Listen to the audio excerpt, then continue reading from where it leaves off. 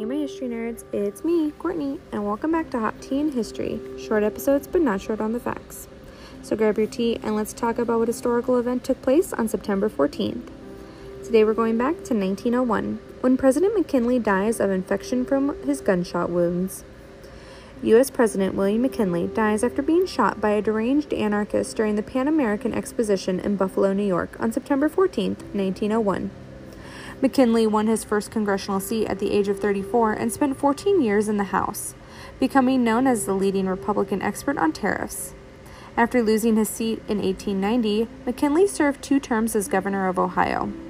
By 1896, he had emerged as the leading Republican candidate for president, aided by the support of the wealthy Ohio industrialist Mark Hanna.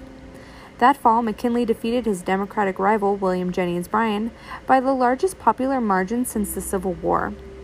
As president, McKinley became known controversially as the protector of big businesses, which enjoyed unprecedented growth during his administration. He advocated the protective tariff as a way of shielding U.S. businesses and labor from foreign competition, and he successfully argued for using the gold standard of currency. Above all, however, McKinley's presidency was dominated by his foreign policy. In April 1898, he was pushed by Congress and American public opinion to intervene in Cuba's struggles for independence from the Spanish colonial rule. The United States handily defeated Spain in just 3 months, freeing Cuba, although the island became a U.S. protectorate, and annexing Puerto Rico, Guam, and the Philippines. For the first time, the United States had become a colonist power. America's growing interest in the Pacific led McKinley's administration to greatly increase its involvement in Asian politics. In 1900, McKinley sent thousands of U.S. troops to China to help put down the Boxer Rebellion, aimed at driving out foreigners. His aggression open-door policy declared U.S. support for an independent China and argued that all nations with commercial interests in China should be able to compete on equal footing.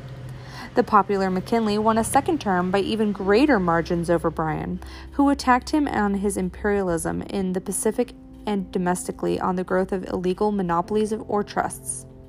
There was little time to see what his second term would bring, however. On September 6, 1901, while standing in a receiving line at the Pan American Exposition in Buffalo, McKinley was approached by Leon Czolgosz, a Polish-American anarchist carrying a concealed .32 revolver and a handkerchief. Drawing his weapon, Leon shot McKinley twice at close range.